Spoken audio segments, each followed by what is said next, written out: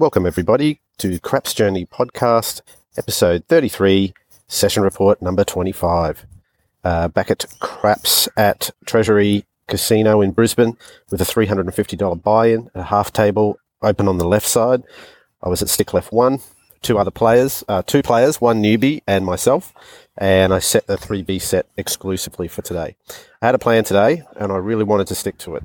I bet the don't pass exclusively with my progression and play 66 inside regardless of what point was working on the come out for 2 hits and regress to 22 inside and press up from there. 1 unit twice and then 2 units to 5. Take and press from there. Why did I set such a plan? I looked at my rolls over the previous weeks and after last week's debacle with my progression, promised myself after a week of practice to get it right this time. Also, betting purely don't pass is like watching paint dry. You really need some excitement. I don't know how I did it for 20 years, but I just can't just do a don't pass anymore. I'm better than a random roller, also my rolls suggest. I also think so anyway. So you may as well back yourself with place numbers. The good news is I was fully engaged at the table and the dealer and stick now had something to do rather than me just betting don't pass. The newbie, who I suspect wasn't a newbie at all, as he was pretending to not know the bets, but was definitely throwing out high lows and other fancy bets. Why pretend that you don't know? I don't get it. Anyway, he kept coming and going, and while he was losing, I was winning. He asked the dealers what was going on and said that I'm betting against him. And they said yes. And it was basically on from there.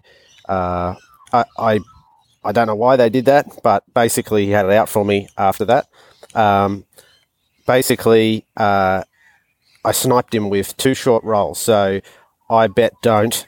I set for the 7, and basically he was playing a pass line with numbers, and I got the 7 after 2 rolls, and bang, he was out. And then he left for good. Winning is more fun. It doesn't matter which side you're on. I don't care if I'm on a pass or a don't pass. If I'm winning, that's great. I was on the clock today to get back to work, so I only had 1 hour, and I had a big chat with the dealers and the box man, and basically they said that the management are going to scrap Craps from Brisbane and the Gold Coast Jupiter's Casino soon. So I better get my sessions in quick. My next closest table to the Gold Coast table is a 1.5 hour plane flight down to Sydney. So I definitely don't want to do that. I've actually got screenshots of my logs of my book, and I've got those up on the blog. So if you go to crapsjourney.com/033 for this episode, number 33, and you'll be able to see the photos of my roll tracking, that my little notebook that I keep. I also have a chart of tracking my don't pass progression. I've got a table set up there with how that was meant to go.